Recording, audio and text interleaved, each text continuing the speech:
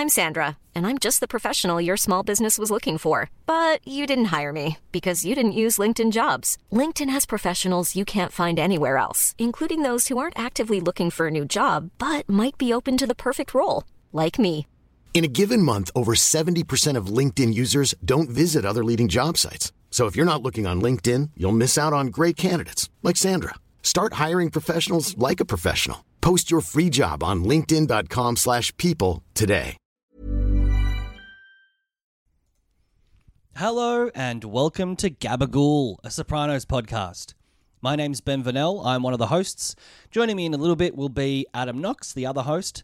But I wanted to jump in here with a quick intro to sort of set the ground rules of the show. If you don't know who we are, Adam and I are comedians and podcasters from Melbourne, Australia, and we've been working together for about 6 years now. We were in a sketch group called Chimp Cop, but this entire time we've been doing a podcast called Filthy Casuals with Tommy Dassolo, and we talk about pop culture there, but mostly video games. And we also did a show that is most similar to what Gabagool is going to be, and that was called Arya Talking to Me. And that was a Game of Thrones review and recap podcast. And the way we approach that is going to be the same way we approach this, which is we're not going to spoil future episodes. We're not going to theorize. We basically watch the entire show week by week and review and recap each episode as if that's the one we've seen up to. And in Adam's case, he hasn't seen The Sopranos. So we will not be spoiling it. We'll be talking about it week by week. And we would love for you to come on that journey with us. Whether you're someone who has seen it or someone who hasn't, we think that the podcast is going to be really accessible to both of you. And we couldn't be more keen to dive into what is potentially the greatest TV show of all time. So with that in mind, we'd love you to get in touch with us. We're at GabagoolPod on Instagram and gabagoolboys@gmail.com. Keeping in mind that we don't want to spoil the show. Episodes will come out every single Monday, so all you have to do is make sure you're up to date in watching the show by the time that pod comes out. I think that's all you need to know, so please enjoy the first episode of Gabagool.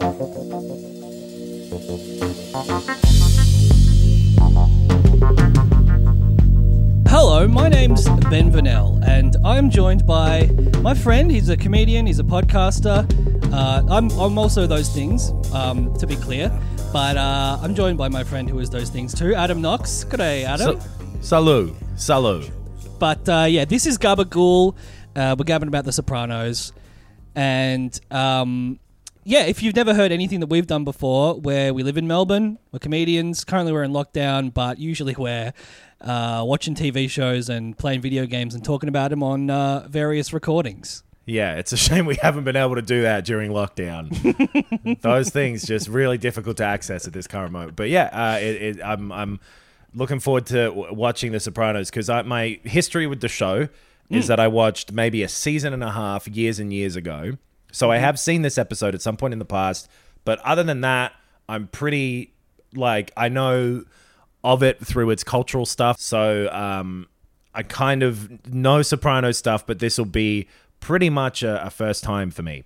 Oh, I did not know that. I thought that you had watched it maybe a long time ago and had sort of forgotten it a bit and were coming back to it. But wow, that's okay. So this TV show came out initially in 1999. That was the first season, the pilot and all that shit on HBO. It is sort of regarded as being the first of the golden age of television shows. It heralded that new era. But I was 12 in 1999. You would have been 10, I think. I was 10. Yeah. So obviously I didn't watch it then. I came to this show on DVD probably in my late teens. You really enjoyed it.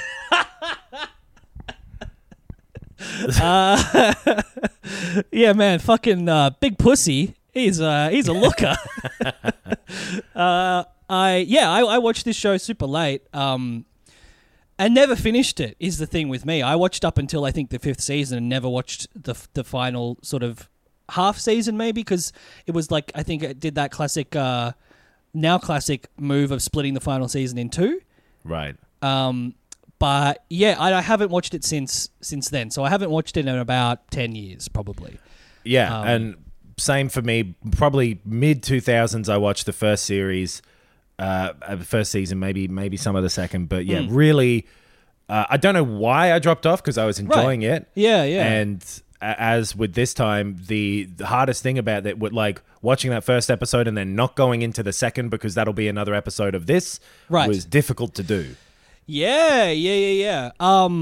What sort of, aside from, I guess, your most of your understanding of this show is through cultural osmosis. So what, outside of this episode, because we'll get into the episode specifically in a bit, what was your sort of understanding of the show? What was your feeling about it? What does The Sopranos mean to you? I knew it was that sort of original one of these sort of what you call prestige drama shows now. At the time, I know my dad really liked it, and I wasn't allowed to watch it. I suppose by at the time, I mean in 2001 or whenever Australia would have gotten some of this show. But really all I know is like New York, salami, James Gandolfini's got a big head, big hands. Yep. The intro song is really fucking good. Yes. Spider is in Goodfellas. Lorraine Bracco is in Goodfellas. And yet Goodfellas is referenced in this episode. So I know of it just taking place in that world of what's considered to be good mob media. Right. And beyond that, like, I get not really a ton. And that it was like the original like twist on the thing was that it's a mobster who is seeing a psychiatrist. Right. Yep. I think that's a good viewpoint to have then, because I suspect that a lot of people listening to this podcast will be in the same position. Like, it's such a long time ago now that this show was on TV and super, super relevant, but everyone knows about it. Everyone, this appears in so many best of all time lists and things like that. But at this point, 20 years removed is more of a cultural artifact than a show we all still like watch and talk about. So yeah, I obviously, like I said, I've watched most of it. I loved it at the time. I believe the reason I never finished it is because I couldn't afford the DVDs anymore. I just ran out of money. But look, let's just get stuck right into it. The first episode's really, really interesting. So let's start talking about an episode called either Pilot or The Sopranos. Yeah, is it? I guess it's called The Sopranos. Yeah. It seems to be the official name, but I've written down Pilot. I'm going to put The Sopranos in brackets for my own record keeping. I got a little book here. Yeah. It's going to be my notebook. Yep. That I'll keep all my notes in, and then I'll sell it for charity after the enormous success of this podcast. Sure. Or then it's just going to be rating how hot you find all of the mobsters, right? That's all I've written so far. Great. So far, Christopher, number 1. Tony, number 2. Okay. The guy who does that thing where his hands are always touching each other. Paulie? You can't remember Paulie's name? Do we know that he's Paulie yet, though? Because No, that's the thing. I don't know anyone's names. I don't know the name of him or the strip club owner. I know Big Pussy because Little Pussy is also mentioned. Yes. I know Uncle June or Uncle Junior. Yep. And the mother. And She Edie has a Falco. name. Yeah. Oh, the mother as in Tony's mother. Sorry, yes. Tony's mum. Yep. As well. And I know Edie Falco's real life name. Right. Let's also set the sort of standard for how we do these episodes. People familiar with Aria Talking to Me will know that we essentially review these without necessarily all the context of the following episodes. Obviously, for you, that'll be the case just because it has to be, but we're not going to be looking down the line at story beats that are to come and sort of looking at the foreshadowing. We're not going to be talking about stuff outside of the show culturally, really, in terms of like the reception or stuff like that. We like to look at this as a show, as a piece of media, the writing, the acting, and the story within the episodes. It's a water cooler where it played this week and we're talking about it and people keep coming up to the water cooler and being like, they've been talking for like an hour. What the fuck is going? How can they possibly have that much of this show? Are they looking at a recap? But it's kind of It's kind of funny to listen to, so I guess I'll just sort of loiter near the water cooler for a little bit. Sometimes it's funny. Sometimes it seems like they're just sort of like, oh, yeah, season 3, episode 4, not much to say. The start of the conversation seemed like they hadn't been talking about it at all for maybe years. I'd never had a conversation before. Who gets around a water cooler and starts setting up the terms? Why'd he promise not to do an accent? We're at work. He shouldn't be doing accents.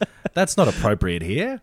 But yeah, we're just going to sort of run through this episode beat by beat and react to it and talk about it. So yeah, this episode starts with Tony in the psychiatrist's office. Does it start in the waiting room? He's got the first shot of him is him between two legs of a statue of a naked woman. That's right. Which I ain't no cinematographer, okay? Mm-hmm. I ain't no director, and this is a separate voice. This I was going to say this is who isn't a cinematographer. Yeah, this is my famous character, guy who lists jobs he doesn't do. Look, I ain't a butcher, okay? But it seems to me that they are saying he is currently imprisoned or sort of stuck underneath the trap of the women in his life. Interesting. They are surrounding him, and his problems seem to stem from women at this point. Right. Which I think is true of one woman, maybe. Maybe for him, his perception is that it's multiple. Because he feels it's his mother. Mm-hmm. It's this psychiatrist. That's true. Pretty soon. That's true. I think that he is very. He's clearly nervous about doing this. He wouldn't say that he's nervous, but he doesn't want to do it. We're talking about, these tough guys in a time when, like the way they talk about Prozac and stuff in this episode, we're still in the point where going to see a shrink is like, hey, what are you, in the loony bin? Right. Like... as he underlines later on, like, it's not just that; it's the fact that he's involved in the mafia, an organization built on killing people who don't seem like they're strong enough to be in this organization. Exactly. He says to his wife later on, like, if the wrong person finds out I'm doing this, I get a steel jacketed Prozac right to the back of the head. Mm-hmm. I fucking love that. The writing in this whole episode, and I'm assuming the show going forward, boy, oh boy, it's good. And you just compare it to what was happening at the time on TV, and you can really see how this show stood out and kind of kicked off a way of thinking about TV that changed it. Absolutely. And I think it's worth noting that the writing in this episode is probably its weakest, and that makes sense. It's the pilot, they're figuring stuff out. But I think there are a few lines in there that stand out because they call attention to themselves. They're a bit written. Yes. And I also felt that about James Gandolfini's performance. He's obviously Tony Soprano. He's the lead. He's one of the greatest actors of all time. But I think there are still moments in this pilot where he seems more James Gandolfini than Tony Soprano. There was a line I wrote down that was sort of emblematic of it to me. I think he's talking about his mother maybe, saying like, she told my girl cousins I'd never be a varsity athlete. And frankly, that was a tremendous blow to my self-esteem. That's in the voiceover, but that is not... Right. That doesn't really ring true as a line that Tony Soprano would say. It's a little bit more of Gandolfini than Tony Soprano, but it's a good line. I think it's just one of those ones where it hasn't quite meshed together into being this cohesive thing yet. No, I think he's maybe sort of playing along with the idea of doing the psychiatry stuff. Like there's a few times when he kind of like tries to move it forward quicker. He's like, "Oh, my mother, that's a connection with the Ducks, my family. Right. Okay, good, we're done here. All right, let's get out of here." But I also think that I'm giving it a bit of credit that like there are a few clunky lines at certain points. There are ones that I really like, that like him saying that look, I did a semester and a half at university. Right. I went to, like that sort of stuff where... That's very revelatory of his personality. Like, that says a lot about him, right? Totally. Like, there's plenty of stuff like that, of that quick character building that they do with these characters who they put no effort into introducing in anything other than a naturalistic way. They just, they all show up. Nobody's walking up and going like, "Oh, hey, it's Big Pussy, the other guy who works with us. Yes. Hey, look at that. It's the guy who owns a strip club and he's sort of in with us, but he's like sort of maybe on the side a little bit." hey, it's my friend from school. Yeah, like maybe they do Right. actually with the guy, but And I think they do a little bit you're with in it. Christopher, but they do it in a very smart way, which it frames the entire episode of Tony genuinely talking about his life to this therapist. Yeah, Right. so it starts with him meeting the therapist, being very resistant to it, but using that as a device to introduce us to his family. because he's collapsed is the reason Right. he's gone there, and he's going back and telling her the story of that day and like what happened for Yeah. what she later is like. You had a panic attack, dude. Yeah. So yeah, the family's kind of all milling around in the morning, right? Yep. Yes. Having a bit of a family morning. Yeah, Meadows there with her friend, I feel like, is there because they're sort of talking about going to Aspen, and Carmela Yeah. is like, as long as you do your fucking homework, and Meadows like, Yeah. I'm going to do my homework. Yeah, she's a real fucking teenager. She is like, Absolutely. oh man, I wanted like I remember watching this at the start and sort of being like, okay, I can kind of get where she's coming from when I was a teenager. Right. Now I'm like, how dare you talk to your fucking parents that way? I know. That's exactly how I felt too. Like, just do your homework. You know, Yeah, like your mum's reaching out to you here. She wants to go to the shops. Yeah, It's not much. Give her a yeah. fucking day. You'll regret it later on when she Yep. has to become a nurse yes. to pay your bills. Change her name to Jackie. I know. And nurses at this point in time, oh boy, they're on the front lines. It's a tough. It's a very You tough should be gig. applauding your mother. Yeah. But I also felt that. I felt the sort of the genuine pain of Carmela and Tony to a lesser extent of like this. My daughter is retreating from me, is pulling away, despite me trying to have given her everything I could possibly give her. Yeah, because we should mention as well, the intro is really cool. It just starts with that intro and that song, and it just sets it Yeah. up so well. I wrote down, it's almost like the city is a character. And also that Binge can fuck off the skip intro button after a while. Oh, It's there for the I know. entire intro. I know. I went to just pause it. I went to queue it up and then pause it to like get a cuppa, and it just skipped the intro. I was like, I want to watch that. It's a great intro. I'm going to watch it every week, baby. Yeah, and it's a great song. Yeah, they're like having a chat, and like Tony's voiceover with this morning talking to Dr. Melfi, who's the psychiatrist.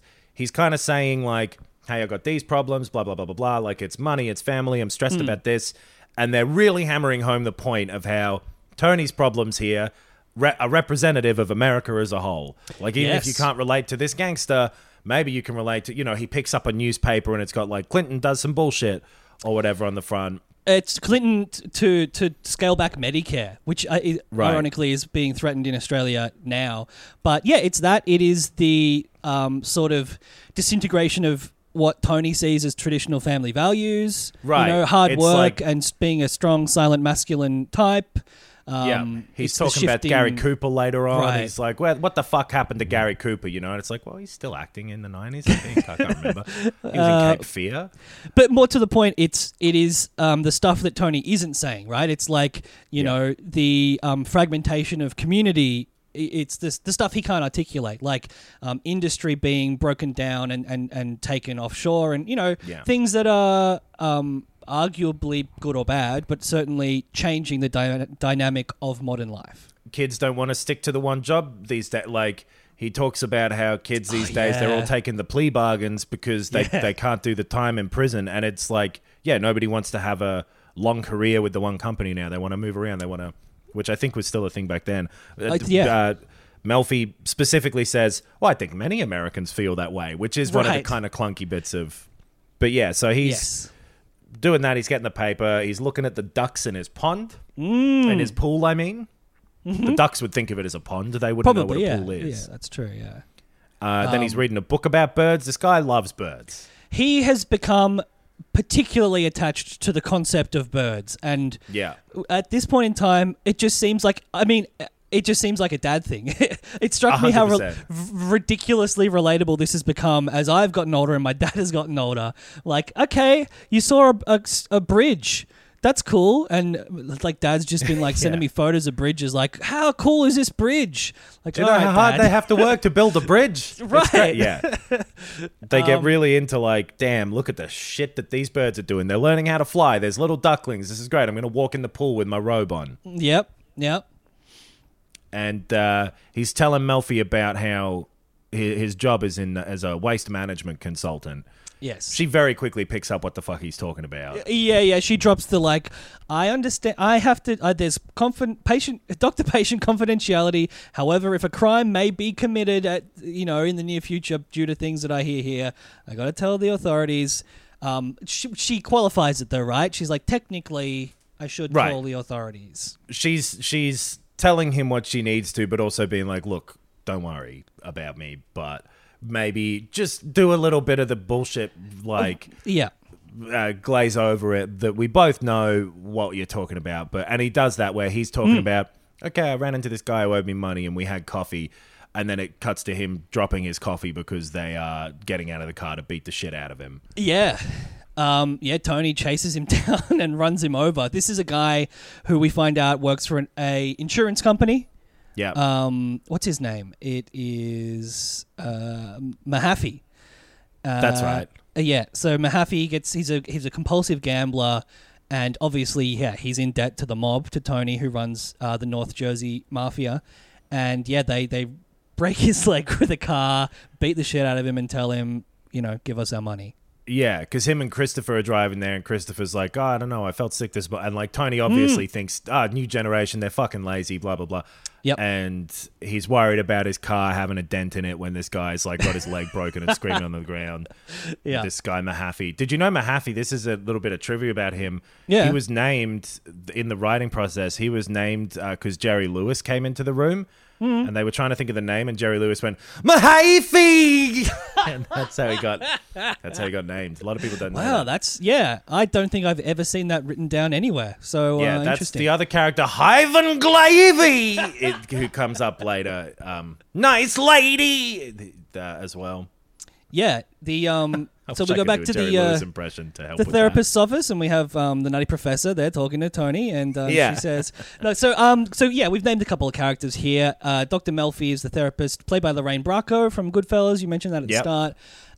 We've got Carmela, played by Edie Falco. Christopher Moltisanti is Tony's nephew, and he's played by Michael Imperioli. Christopher is a great character. Yeah. I like him already. He's like the young guy. Obviously, Tony's protege sort of thing. You get a scene with them later at a barbecue where I guess we'll get to that when we get to that. But obviously, because Tony's own son is way too young to be involved yet. Anthony Jr. is actually, he's another character who's appeared by this point in the episode. I think the funniest character in this episode. He has some really good lines, just some dumb, childish reactions. Yeah, it's his 13th birthday today. So they're going to have a birthday dinner for him later that night in the sort of flashback that we're in. Yes. So Tony and Chris go and beat up this dude. Then they're sitting at this deli later on, which is clearly where they run their operations out of. He's telling Melfi I'm at the office or whatever. Right. They ask for a plate of gabagool, or the strip club guy comes over and he's like, "Hey, my wife sends me down here to get the gabagool." Yeah. Yeah, and I'm going to make note of every time they say the word gabagool in this show. All right. I suspect it might be fewer than we think, but we'll see. We'll see how many times it is. We're up to one. We're one for one per episode at this point. I think they might have said it twice during that conversation. I'm just going to count the number of episodes gabagool appears in. Okay. All right. Done. Good. So good gabagool count currently one episode. All right. So what else is happening around this time? They're actually talking about a waste management deal. I forget. Yeah. I mean, it's a front, but they still do business in this industry. But it's all the way the mob kind of does business, where it's you do your business, but pay us a cut on the side. So we technically run this, but it just means that we're in the area, and if you're doing business in this area, we're going to, do something for you. And they've got trucks, and they've got unions, and they've got all that stuff. But there's a Czechoslovakian outfit who are trying to muscle in and trying to undercut them. They're talking about that, and they're talking about what's his name with the strip club is like, hey, I heard a rumor your uncle is going to whack a guy in your friend's restaurant. Yes. So the strip club, the Bada Bing, great name. The owner, I believe, is Silvio Dante, played by what's his name? Stevie Van Zandt. Great name. Okay. Both character and real name, great names. Yeah, I don't mind them. But yeah, he owns the Butterbean. I've got You're no right. objections. Okay. He mentions that Uncle Junior, who is from the previous generation, he's Tony's father's brother. So Tony's dad used to run things before he died. Now Yes. Tony runs things. And you find out later on that Uncle Junior's always had a chip on his shoulder about that, because first it was his older brother who was running it, then his younger brother, which is Tony's dad, and he just kind of got skipped over, and now it's Tony, and he's like, well, fuck you, I'm still here.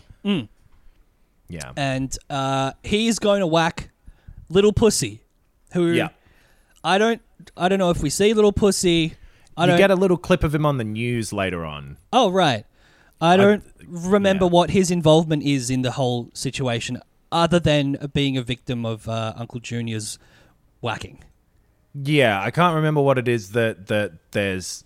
I don't know why there's beef, deli meat between them, but there's something going on. Yeah, Big Pussy... I mean, Uncle Junior, he's going to kill him in this restaurant because Little Pussy feels safe there. Yes. And so it's Tony's childhood friend's restaurant. Yeah, exactly. Artie Bucco. So many good Artie names in Bucco. this show. Artie Bucco, Yeah. who's just a normal guy. He's he's friends with Tony from back in the day. He's a restaurant owner. He's got Legitimate businessman. absolutely, and a lovely guy. He has such a genuine, exuberant presence in this episode. Yeah. And it's just very naive.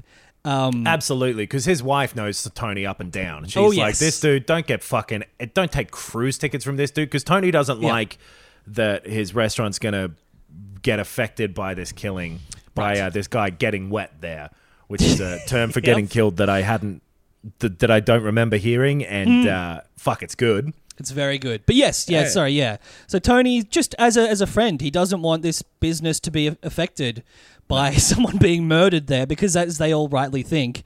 I think Christopher puts a point on it later on, people might stop coming to your restaurant if someone gets shot in the head there. Exactly.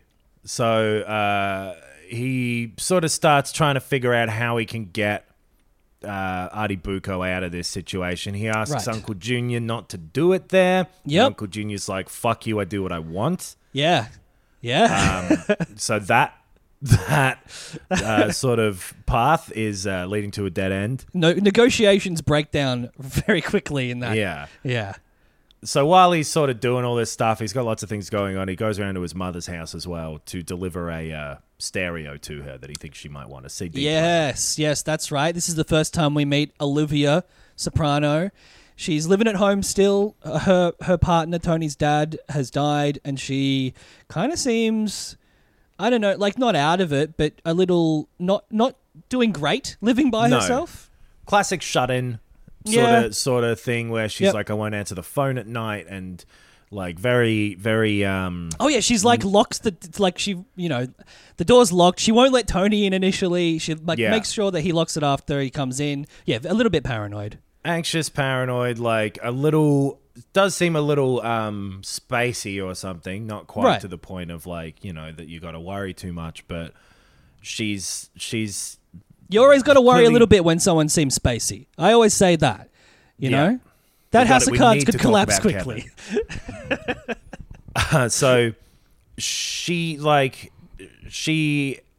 was the one who married into the family, right? So she's Tony's mum, and the sort of sister-in-law of Uncle Junior and that sort of stuff. And she has clearly been impacted by her husband's death. Yes. Tony later on is at the time she didn't fucking like him, and now that he's dead, he's a saint. What the fuck's going on?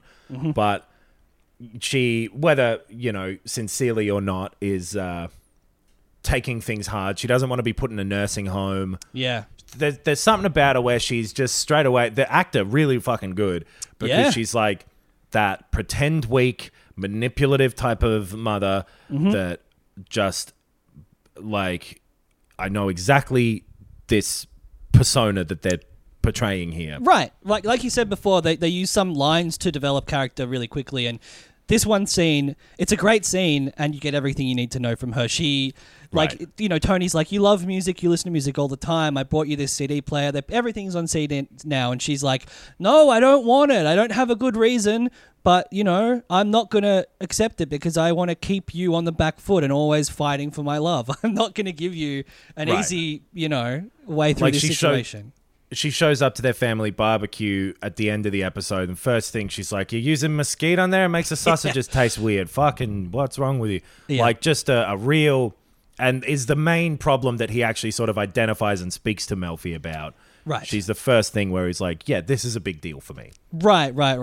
Because, yeah, the first time he collapses, I think it's at the barbecue, but it's before... She's not there or anything, right? It's just... No, there's two barbecues because they try to have the first one and it's the kid's birthday, and pretty early on in it, the kid says something about like, so what? We're not going to have any fucking... And then some type of food. Ziti. So like, whoa. Yeah, Ziti. Yeah, no fucking Ziti? Meadow comes out and is like, Mom's not coming, or Grandma's not coming. And yeah, Anthony's response is, so what? No fucking Ziti? Yeah. But this kid's funny. He's very funny. Tony's like cooking away. He's just like twirling the snags, right? Just rotating the sausages for our American listeners. That common Australian phrase, twirling the snags. Yeah. He's there, and then he's looking at the ducks, and the ducks start to fly away. They've been trying to learn how to fly, and they manage to do it. Right. And it sends him into a spiral, and as he grabs his heart and he falls over, he leaves the like yes. jar of, or the tin of whatever it's called, fire. Lighter fluid, right? Isn't it? Lighter fluid. Yeah. Leaves that on the barbecue and it explodes. Yep. And all the family rush over to Tony except for Silvio, who, for some reason, it is so funny the way he does it. I agree. He walks over with the most concerned face and then starts fire extinguishing the barbecue. Just ignores... There's just something really funny about the way that happens. He really gives it a honk, too. It's just, like, absolute overkill. Huge, like, just fills the screen with liquid nitrogen. It's... Yeah, agreed. Very funny. I can't explain to you why, but fuck, it's good. Yeah. So yeah, he faints. That's his first incident. That's the reason he's in therapy, right? Because the fainting later on is after he's already spoken to Melfi a couple of times. Right, because he faints again. Yeah. Is the thing. He talks to Melfi and he's like, you know what, fuck this. Something triggers him to leave the session there. I can't remember what it is. She talks about that he's depressed. Yes. And it's the bringing up depression. He's not into it. He gets up and leaves. And successfully finding the pressure point of the ducks, being like, so tell me more about the ducks. And he's like, no, fuck it. You know, and he feels vulnerable. That's the reason he storms out. She gets to the crux of the issue, or at least one of the issues, and he can't take it. Yeah. And so he's off, and they're looking at this nursing home that he says isn't a nursing home for his mother. Mm-hmm. The family's kind of walking around there. The son is like, this place is actually pretty good. You should think about this, Grandma. It's like, what the fuck do you know? They got classical book readings, free food. Yeah. There are lots of old ladies here. You're an old lady. I don't know. Yeah. Again, kind of funny. But she sees that it's like there's a hospital ward part of it. And she's like, nah, fuck this. I don't want to go here. Fuck you. Take me home. And it sets Tony off again. He faints again. And that triggers the second visit to Melfi. Yeah. It's interesting that, I guess we'll get to it later, but the ducks being the first trigger, they're sort of, it's an opposite emotional issue for him because this second one, the mum, is like a member of his family being so overbearing that he can't handle it. And then the ducks is the opposite. But I guess, we'll come back to that when he has that revelation too. Because it's multiple things at once, right? It's like he wants to fly away from elements of his family. Right. He's worried about what he's doing will mean that his family disappears.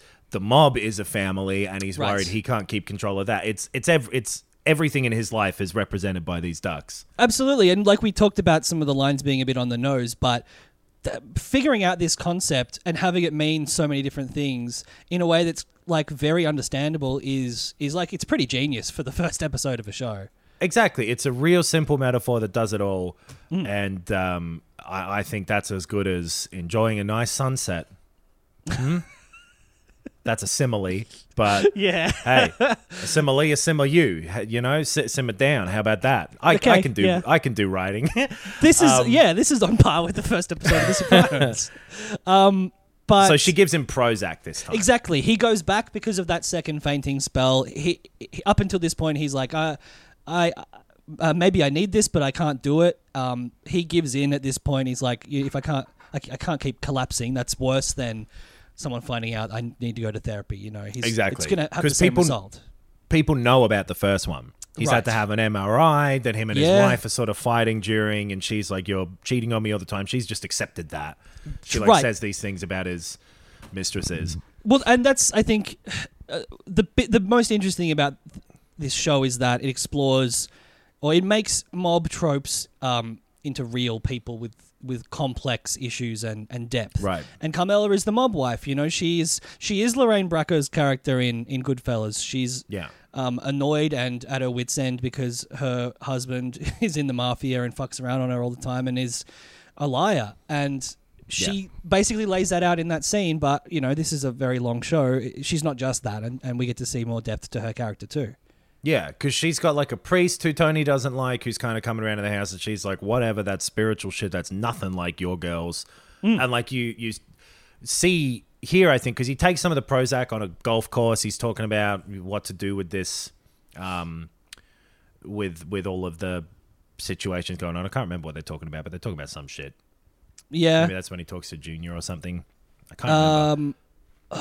Yeah, maybe. But they talk about the Czech situation. They talk about little pussy. Maybe that is when they talked about talk to Uncle Junior. Actually, yeah.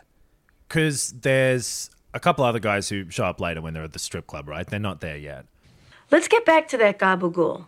But so he gets the Prozac and stops sort of attending their things. You see her go out and she's like, Mr. Soprano, and he's not there. But he's taking the Prozac and he sees her at a restaurant. Yes. He's there with his mistress and she's there with someone whose name is Niels. Yeah. Like a plural version of Neil, and I absolutely didn't understand or have ever heard that name before. I think I've heard it once, and it's like a Scandinavian person who was called like Nils. Right. So I didn't... I don't know. I think it's just a guy called Niels with an S on the end, maybe. That makes more sense. But this guy's just like a classic New York, New Jersey rich guy. Yeah, and they see each other. I think this might be slightly out of order, but like he's like, hey, those decorating tips really worked for me, blah, blah, blah. And she's like, okay, get out of here. Clearly doesn't want to talk to him. She's like, can we go eat somewhere else? But then Tony's like, give her a table. And they were waiting for a long time. And the guy's like, holy shit. Yeah. That's crazy that he did that. I love it. Yeah. So yeah, that happens maybe a bit later because I wrote Niels down way later. But in the meantime, because Christopher has like tried to take the initiative and solve the Czech problem. The problem, like you said before, they're trying to muscle in on just doing actual waste management. They're trying to strike a deal for the area that is undercutting Tony and his guys. And so Christopher is like, I'll figure this out, you know, I'll handle it. And his way of handling it is setting up a fake drug deal with one of the guys, one of the sons, I guess. Yeah. Emil, who Chris keeps mispronouncing as email. Email. Yeah, which is really good. Which is good stuff. Man, I love all the 90s shit because like when the wife and the priest, they're like watching laser discs together as well at one point. Yes. And I just like my notes aren't that helpful because I wrote down laser discs are sick and Niels. And like I kind of remember what scenes they're from, but I need to change this up for future episodes. But yeah, I that's a fun little scene with the priest. It sort of feels a bit like a non sequitur, but we do get an insight into Carmela's personal life and her emotional state. And that's when Meadow is like, she snuck out and that's right. Little Tony Jr.'s like locked the window on, and so she gets banned from doing this stuff, and that sends her into her spiral later on. But like the Laserdisc thing, they bring up Goodfellas. Yes. I can't get over that. Yes, do you reckon Dr. Melfi gets people telling her like, hey, you look like Lorraine Bracco? Yeah. She Probably. would have to. This is an Ocean's 12 situation. This is a Julia Roberts playing, right? Yeah. Yeah. It is. It's funny. Well, it is then- good though. I like that little bit of because they mention says specifically Godfather 2 at the start, Yeah. and the priest is like, "Oh, Tony prefers 2," and she's like, "Yeah, you know, he likes the bit where Vito goes back to Sicily." It's like, you know, Tony is a step separated from this, you know, picture version of the mafia, but he has this nostalgia through this medium for Italy Yeah. and for Sicily, for this idea of the family and the mafia and the He's whole a thing. real nostalgic classical guy. Everything he's doing is like, why isn't it like the old days? Yeah. At the start, he's like, I feel like like it's obviously best to get into something on the ground floor, and I definitely didn't do that. But now I'm starting to think I'm here at the very end. Yes, yeah. Yeah. Yeah, Meadow gets caught, which leads to later on, like the sort of disagreement between her and her mother where she's really rude to her while she's loading up a JPEG over the course of a 4-minute scene on her old computer. Yep. And so, yeah, the family unit isn't working together. They got fucking teenagers. It's only going to get worse for a bit. Yep. And so the mother and the daughter aren't really getting along. Like, Meadow has a netball game that, what's her name? Carmela? Carmela isn't at because she doesn't think Meadow will want her there, and they're having sort of a disagreement and not seeing each other eye to eye. And Tony is there, but he's so distracted as they walk out because he's got this new Prozac-y way of looking at life. He thinks he's cured. Well, He and also, I think we skipped over the thing that aligned with the Prozac thing is he figured out this situation with this insurance guy who owes the money. He posed this really good, very clever solution. He's meeting with this guy, Hesh, who was in a sort of... He's kind of like the Robert Duvall character in The Godfather. He's a non-Italian like business associate, a right-hand man of the family. He worked for Tony's dad. And he is the one who I believe is owed money by this insurance guy. And so they're having... $250,000, I think. Yeah. They're having a sit-down in Silvio's strip club, and I believe it's then Tony just comes up with the idea of, like, we set up a bunch of fake... clients, businesses, whatever, and make false insurance claims through your company and or through this insurance company. I just paid $3,000 or whatever for that MRI. It was easy as piss. Like, you just write these, they'll look legitimate. We give him the option to either pay us the money now, which he doesn't have, do this for us, which he'll have to, because the other option is we murder him. Yeah. So a real Sophie's choice. They have that discussion at the at that strip club where, again, another thing for TV at the time, you're seeing boobs in this show. Yeah, true. This is the start of HBO's Get a Loaded, we're allowed to show tits. Like, you see them there, and we're not that I'm going to record these as often as I'll record Gabagool, but I wanted to bring this scene up because you see with, like, Tony's mistress, they're, like, hanging out on a boat, and he's like, don't touch that hat, that's JFK's hat. Like, fuck do you mean you own JFK's hat? Yeah. What's the conspiracy theory that the mafia killed JFK? Oh, Maybe they took the hat out when they killed him. Maybe that's what it is. Why was he wearing a little... I don't remember wearing a sailor hat in the Zapruder film. I know you said you won't record the tits as you will be recording the Gabagools, but whenever I see tits, I say Gabagool. So for me, it's going to be sort of one for one. But yeah, so there was that scene, and Tony is back on top of the world. He feels like he has solved things. Because he's got an idea for Artie Bucco too. He's going to give him cruise tickets, get him out of the place so that the restaurant has to shut down in the period of time that Uncle Junior was going to kill him. But Artie Bucco's wife is like, don't take these fucking tickets. Yeah. Where do you think Tony Soprano got this from? Well, he tell you. He's like, oh, a dentist gave them to me. A dentist? You think a dentist gave him a 2-week cruise? You're a fucking idiot. Yeah. I love this kids guy are doing their homework at the restaurant. Oh yeah, that was a bit weird. But I guess, you know, they it's their restaurant. They live there half the time. Yeah. He says, but Tony, he's a labor leader. He just thinks of him as, like, you know, a union head, which was the whole thing. That was the issue, that the corruption of the union and the mob, you know, became intertwined. But I just loved him. He's a labor leader.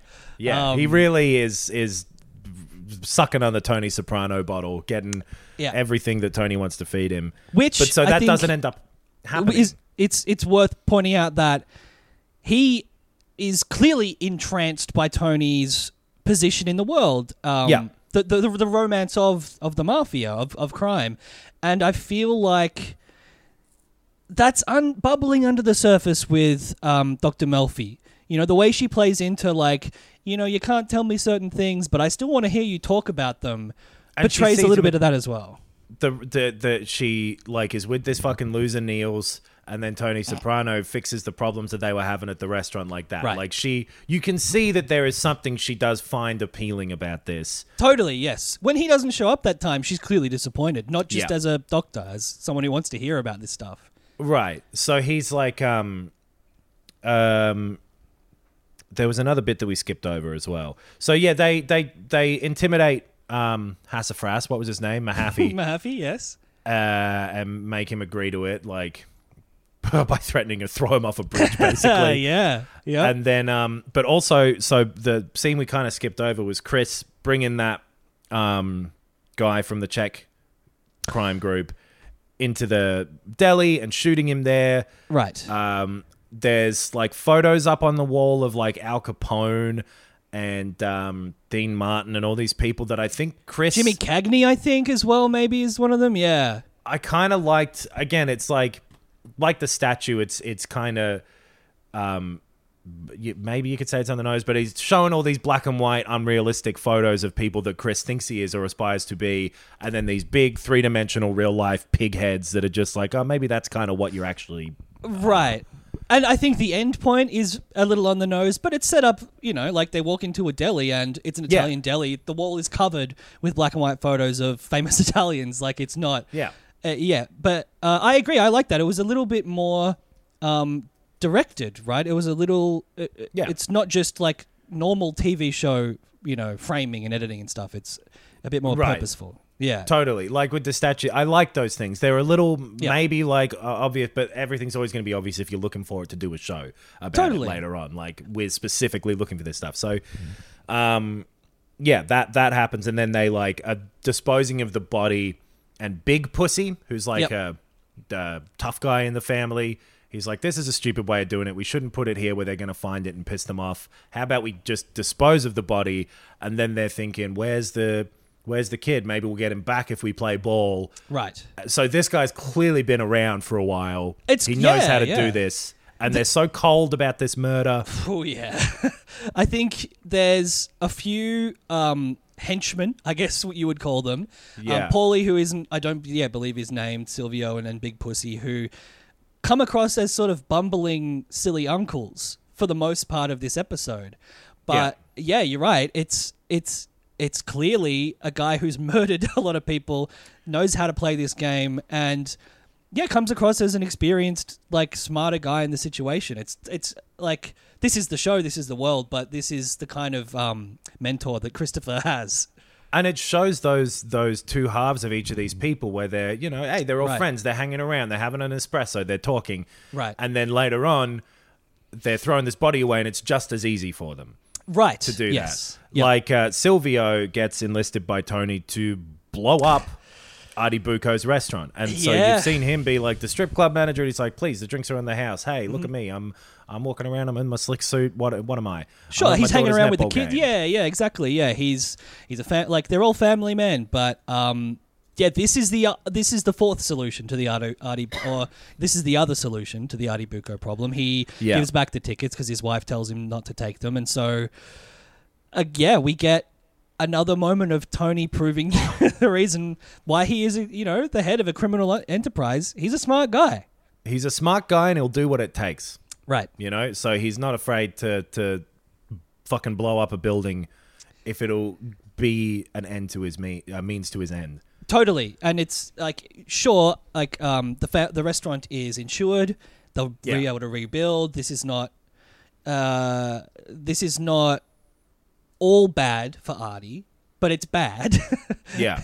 And it does totally benefit Tony, which is interesting because, like we said earlier, this is motivated by Tony wanting to protect Artie, you know, his friend. He wants to protect him from having a guy shot in the head in his restaurant. And it gets to the point through a series of, you know, human, just like genuine human issues, people pushing back and having problems that can't be solved by shooting someone in the head. It ends up at this point. And it almost seems like, because to do something that harsh when you're trying to help a friend, it comes across to me as the type of person who, like, they say they want to protect their family, but you know when you hear someone say that and it comes across like you want to protect your assets. Right. You see these people as your a mark on your pride if something happens to them. So yes, it feels that way more than looking out for a friend.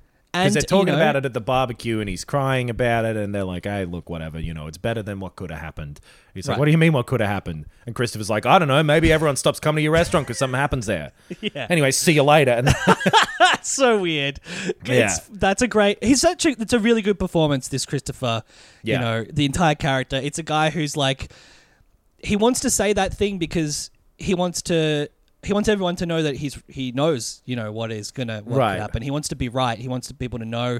And then he's like, fucking, I shouldn't have said that. And he knows that he shouldn't have said that as well. And because he's like a bit of a hothead. He's like, before he kills that guy, he's like punching the air to some rock song. I can't remember what it was. Yeah. But he's definitely, but then Tony comes over to him. He's like, what the fuck's your problem? And he's like, I would have liked to thank you for having dealt with that situation. I know I maybe didn't do it the way you wanted, but I dealt with it and I wanted a little thank you. And Tony's like, you know what? Yeah, you're right. I'm wrong here. Yeah, it's interesting because that moment of clarity, that moment of growth for Tony is obvious. And you see it coming through the whole episode. It makes sense that by that point he's like, yeah, I'm gonna give Christopher the credit he deserves. While at the same time, I think you touched on it. And I hadn't really thought about it in that way until just now. The Artie Bucco stuff is not about Tony being nice to his friend. It's about Tony asserting dominance over his uncle, who keeps trying to be the top dog. Exactly. And that's all it is. And it's explicitly that for his uncle. Like, his uncle is just saying that it's that, but Tony's got this sort of fake, lying, manipulative way of pretending as though he's being, this Artie Bucco's in his corner, like being his savior. But, it's manipulative and in the same way that you see his mother being during this episode. Because, like, the only he says to his wife that they have dinner, him and his wife, at the same place where he went with his mistress, and the guy does a big show being like, Tony, we haven't seen you in forever. Hello. Yes. And so he admits to her, like, I've been going to see a therapist. I'm on this Prozac stuff. Don't fucking tell anyone. You're the only person in the world I'm honest with. And she's like, that's ridiculous. No, you aren't. Yeah. But I'm glad to hear that you're on the Prozac. But so they've all they're all on the same page. They do seem like a team, those two, Tony and Carmela. Yes. Like, Carmela knows where all the hidden money is. She opens that Campbell's soup to take Meadow shopping, but Meadow doesn't want to because she's thought it was stupid since she was 8, apparently. Mm-hmm. Well, like, you didn't fucking say it was stupid last year, but now that you've got to... but all right. Yeah. But so she kind of seems to be together with him. Like, she knows all the shit that he does, but she's still there, and she seems maybe frustrated by it, but that she's seeing it through. Yes. She's not opting out, that's for sure. Yeah. And she likes him as a person. Like, clearly they get along. They have rapport. They have chemistry. She's there at the MRA place. She's holding his hand till the last second before he goes in. Like, they're having a hard time, but she really does seem to be his wife. Yes. That yes, is my... But so the exact opposite of that is his mother, who you get this scene of Uncle Junior driving her to the reorganized birthday party. And Uncle Junior's kind of complaining to her, like, the kids these days, and they're both sort of agreeing that things aren't the way they used to be. And he's starting to push it a little bit further. She's like, I don't want to talk about it. And he's like, well, we got to, because, like, Tony, I don't know if he's capable of running these things. It's getting to the point where, something might have to be done about it. And she doesn't say anything. She keeps quiet as they're driving in this car. Yeah. And her brother-in-law has basically said, I might kill your son. Yeah. Yep. And she accepts that. Oh boy. It's fucked up. Yeah. It is interesting that they both keep referring back to, it's Johnny, right? Johnny Soprano is Tony's His dad. Yeah. Is it? I think maybe something like that. I think so. That sounds right to me.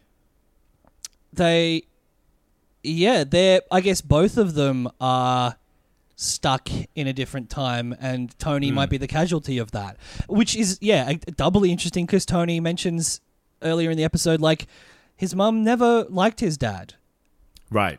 like she treated him like shit. I guess is the thing that we kind of come to understand. Like Tony, I believe, says that she wore he was him a down strong to a guy, knob. and she wore him down, which you can see why. Fucking And he hell. resents her for it, clearly. Like, Yeah. that's the one thing when he's talking to Melfi that he's, like, properly opening up about. It's like, my Right. fucking mother is real piece of shit. Yeah. And she seems like it. Yep. Yes, she does. She's really... Yeah. She's really got a streak of cruelty visible about her, which is great acting. Yeah. So yeah, everything's sort of all wrapped up for that at the party. They all kind of walk off, and the camera pans back over to the empty pool.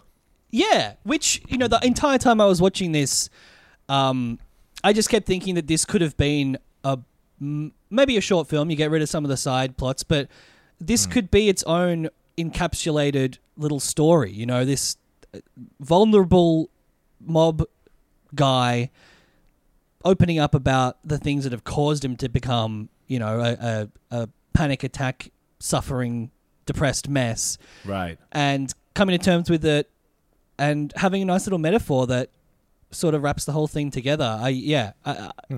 I liked it. I'm surprised that anyone got annoyed at the end of the series where, whatever. But the fact that this pans over to an empty pool at the end of the episode, I think tells you what kind of show this is going to be, is the point. 100%. Because, like, everything's been... All his family is there together. They're all going and eating whatever, the fucking ziti. And the very last thing is, like, they haven't actually solved anything. Right. This pool is empty. Exactly, yeah. Yeah. Those ducks, they're gone. They're the pool gone. is empty. Just like he very clearly says it throughout the whole episode, but it's like times aren't how they were, and I'm someone who maybe can't exist in the current time. And like there's the RICO Act and all of that. There's external things that are making it happen, but he says himself, like, it can't all be put down to the Justice Department. People are Right. changing. Things are more complicated now. And yeah, it is a relatable thing outside of it being the mob. Like, again, they explicitly say this, but he's a father who has problems with his kids and his wife and his job. Like, he's Homer fucking Simpson. Yes.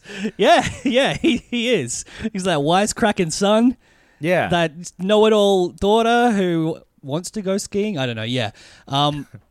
But I think that's why this is a great show and why it continues to be one. But it also has some sick genre stuff, some really good plots, some really interesting other characters that come in later. I'm excited to like you said before, I just want to roll through to the next one, but Yeah.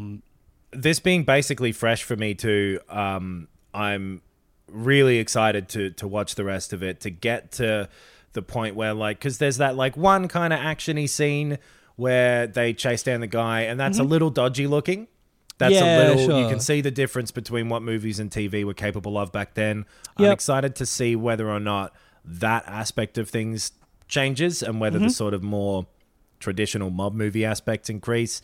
But all of the interpersonal stuff, all of the characters, the acting is fantastic. I'm really excited to watch the rest of this good show. The one note yes. that I had down that we didn't get to is that at one point Tony Soprano calls Hannibal Lecter Hannibal Lecture. And again, Yeah. the way that just that for character building is really good. Yeah, I echo everything you just said. I also am excited to see, because I reckon from memory they figure out a lot of stuff tonally by the second episode. Like this, I remember this pilot being particularly sort of like piloty, Right. and from memory it does step up a lot more in the second episode, and I'm just so excited to see that. It makes sense too, because like this is a pretty risky thing for the time. You know, I guess Sex and the City had been around for a while, and people also say that Sex and the City was kind of kicked off but that is a more traditional Right. episode by episode and more closer to a sitcom. Yes, You know, totally. like an existing sort of format of television. Yes. Whereas this, like, if you think about crime shows before this, Yeah. they were generally viewed from the perspective of the cop. Yes. And yep. B, they were that sort of procedural, isolated episode, formulaic kind of thing, and weren't getting to the sort of it was about heroes versus villains, Sure. rather than Or it complex was solving. characters. It was solving crime. It was solving mysteries, solving crimes. I think Homicide, Life on the Street was one of the early ones where it was like gritty, but yeah, still procedural. I'm trying to figure out when Oz came out. The Wire's like 2005 or something, right? That's another show that I haven't think seen. 02. So it's after Right. this. It's as good, I reckon. I love it. It's a show I should probably rewatch as well. But Hey. Yeah. Maybe one day. Yeah. In a year or two. Why are you talking to me? Yeah, that's good. That's it. That's easy. Oz. Why can't I? It's such a vague term. I can't Google it properly. Oz show. Here we go. It's premiered in 97. Okay, so Oz. Okay. Oz. Yeah. Look, Oz in was terms first, of like the history of TV and stuff, again, we were 12 and 10 around this time, so of course we're going to Yeah. be missing a whole lot of context. Hmm. But from today, looking back, that is the impression that you get about the Yeah. significance of this show. Yes, totally. And I'm excited to keep watching it. All right. Well, I guess let's do that in a week's Yeah. time. Hopefully people want us to. Yeah, I think so. There's, like I said at the start, so this is a show that for a lot of people our age and younger would have fallen, between the cracks of being a relevant show, but hearing that it's a fantastic one. So, I'm sure And a if lot of you people will hear- be coming along on the journey. Yeah, exactly. Like if you hear from Are You Talking to Me before it, then you kind of know the format of this. We'll probably do just the one episode a week. I with think this. so. Yeah, there's no rush. With Aria, we were trying to match up with the final season premiering, but this is a little more leisurely, I think. Yeah, there's 86 episodes of this show. So if you're keen Right. to watch Sopranos over the next kind of year and a half, Right. that's probably how it'll pan out for us. Yeah. We got some other ideas for sort of supplementary content if the show Yeah. sort of kicks off. But all of that in time. We're still on the first episode. Yeah. But yeah, if you've enjoyed this, tell your friends about it. It's a brand new show, so yeah, we need support. Rate and review it on iTunes. Tell your friends about it. Share it around. Talk about it. Post about it. Instagram it. All that shit. Come have your little Sopranos book club every week with us. Yeah. Well, thanks for listening to episode 1 of Gabagool, and we'll see you next week. See you later.